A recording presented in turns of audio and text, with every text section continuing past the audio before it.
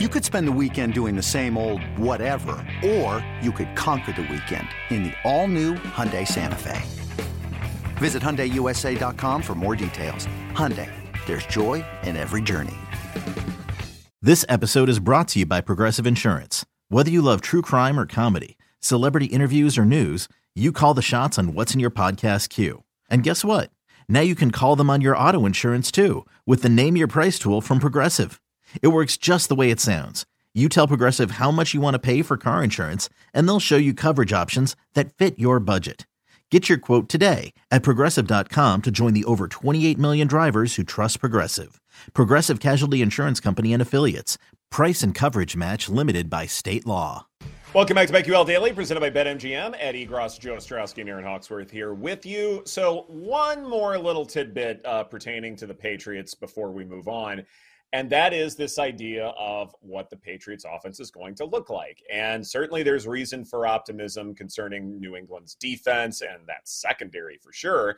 But when it comes to the offense, obviously there are a lot of questions surrounding Mac Jones and what the Patriots actually have at the quarterback position. But, Joe, if they do get DeAndre Hopkins, first off, I still think he has it. I still think as an outside receiver, especially around the boundaries, he's still about as good as it gets. I think he can still play well. To me, the question is, okay, can the Mac Jones, DeAndre Hopkins connection work out? And if it can, then yes, you need to take the Patriots very seriously. Yeah, they're obviously desperate at that spot. I mean, the players that they've brought in, maybe things change in a winning culture, but it's not like the old conversation when Tom Brady was there. Do you have the quarterback that's going to elevate their play? And, Devontae Parker didn't work elsewhere, and the Patriots bring him in. Juju Smith-Schuster, didn't quite meet expectations. So they bring him in. Like they're just adding, and they're drafting a bunch of guys, but D-Hop could be a big change. I do like the upgrade, though, of Gesicki from Jonnu Smith. Like, Jonnu Smith was very disappointing there. Like, he was viewed as, they're going to have the tandem tight end to turn the clock back a little bit, and it just never seemed to work. I think Gesicki, and you look at the success that he had in his years in Miami, that could be big, and he could be a big part of this offense. But, a lot of their moves, add this guy, drop this guy, like it seemed pretty neutral. I am a little concerned about their offensive line, so I'm not buying them as much as you are, but I know you're not even saying that they're going to be a 500 team. You're just saying that right now, BetMGM, I saw the win total at 6.5, and I believe that's the lowest in the market, that betting an over on that 6.5 isn't the worst thing in the world. Yeah, for me, having two non-offensive coaches running the offense last year was terrible. In a way, like, for me, the Patriots have nowhere to go but up. They tried all these experiments. They seem to have a better roster this year. I hope they learned from their mistakes last year. They went 3-3 against the division. I think they'll be better this year, but I don't have a play on them, whether it's win total, division, or anything like that. That's an interesting angle, though, because maybe we're underestimating the upgrade to Bill O'Brien at OC, especially if they end up bringing in D-Hop. Agreed. What is it? Alabama assistants have now gone on to great success wherever they've been over these last few years. Maybe there's something to that. I don't know. But, maybe just basking in the glory of Nick Saban will help Bill O'Brien out. I don't know. But I will say, yes, this is a massive upgrade for the Patriots. And these things matter at the end of the day. I mean, Mac Jones, for the most part was, never a distraction in any way, shape, or form. And you saw some incredible frustration from him on the field, on the sideline last season. And, I think you could say he was a bit of a distraction, right? You don't think he was a distraction at all? There was reports like that him and Belichick didn't like each other. He was acting like a diva. Well, no, last year, yes. Yeah. Oh, but okay. I was like, wait a second. No, that's what I'm saying. Here. No. That's exactly what I'm saying, is that, like, this came out of nowhere. I mean, he wasn't like some diva at Alabama, and I don't think he was really a diva his rookie year.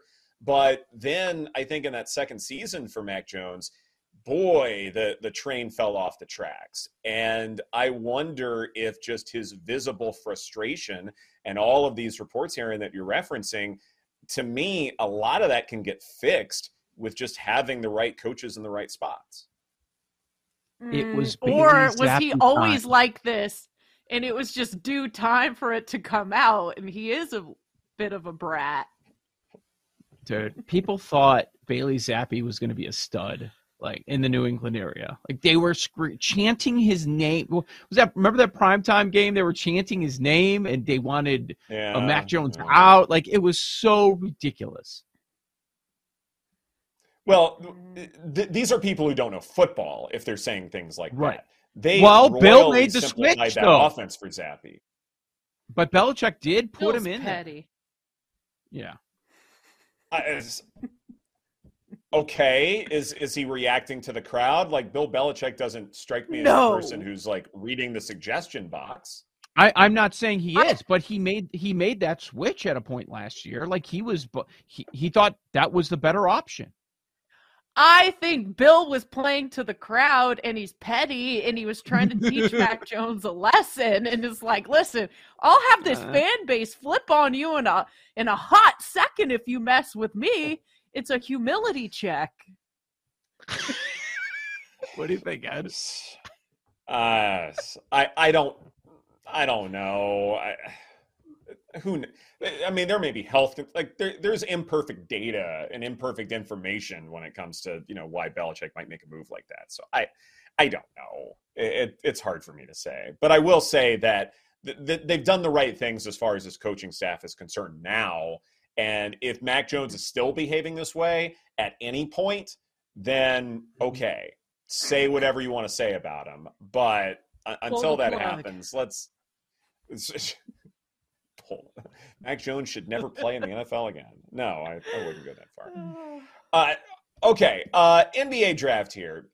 We had Kristen Peak from Yahoo Sports on earlier, and she was fantastic. And I really wanted to get her insights as far as if there was any possibility that a fourth player could break into the top three, because it's Wembanyama, it's Henderson, it's Miller. And there is a bet out there where you can bet on the exact order for the top three picks. And to me, this is a better bet to make than, say, who number two is going to be, or betting on who number three is going to be.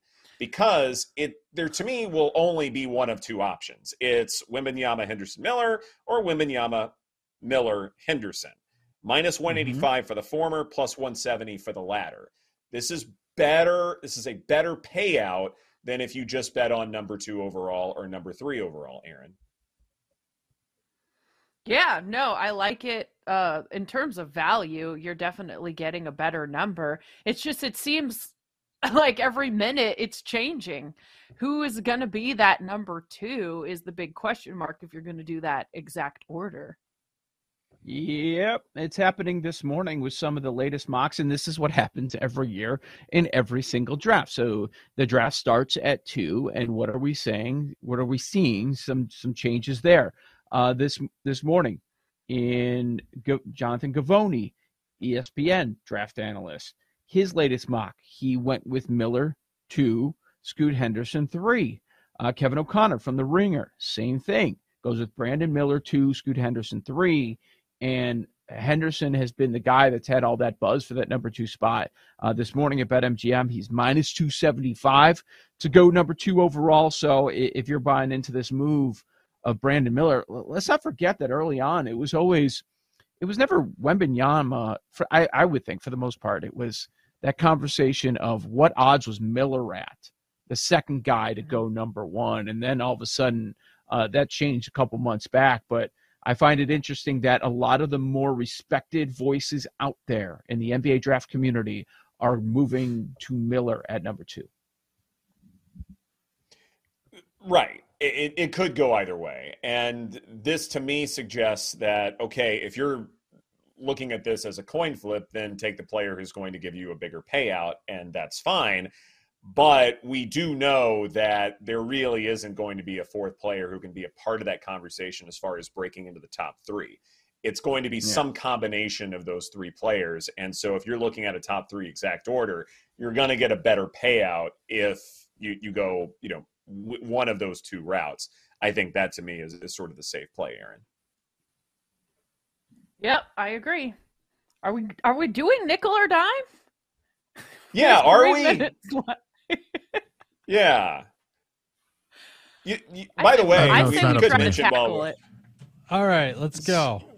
Speed go. 2-minute Let's do drill, it. nickel or dime. I've never thought it would be All requested. right. We always skip it. But popular demand, I nickel or personally dime. like it because I have already bet the first one. No wonder you cut off that conversation. Yeah, there we go. Yeah. No we wonder. get to a bet I've There's made. a narrative, please. yeah. Yeah. All right, Yeah. well, let's get to I got Aaron's nothing else on the draft, so let's do nickel or dime. Okay, go ahead, Aaron. Right. You can be our And now- host. and Do now that. to guide us. I'd love to do that. Whoa. I'm losing my cut job again? Fired. Yeah, that's Oh. right. Fired for the second time in like a supposed to month introduce span? you and bring you in. Like Oh, it's an Aaron's gonna be announcer really mad. bringing in the game show host. That's kind of how this works. Here is the We star got 2 at minutes. nickel or Yeah, we dime. gotta go. We gotta go. We got 2 Yeah. minutes. We got to get to Feeling Aaron's pressure. bet. Aaron's I'll hurry. chomping at the bit here. Are you guys all We're just dragging wasting this out time? because you won't let me do the intro. Filibustering. And now to guide us along our journey into nickel or dime is none other than our board op and the mayor of Omaha, Nebraska, Jake Hassan. That's got to be a bad job, right?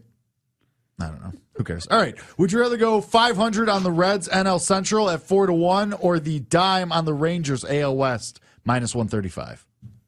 Aaron. Aaron.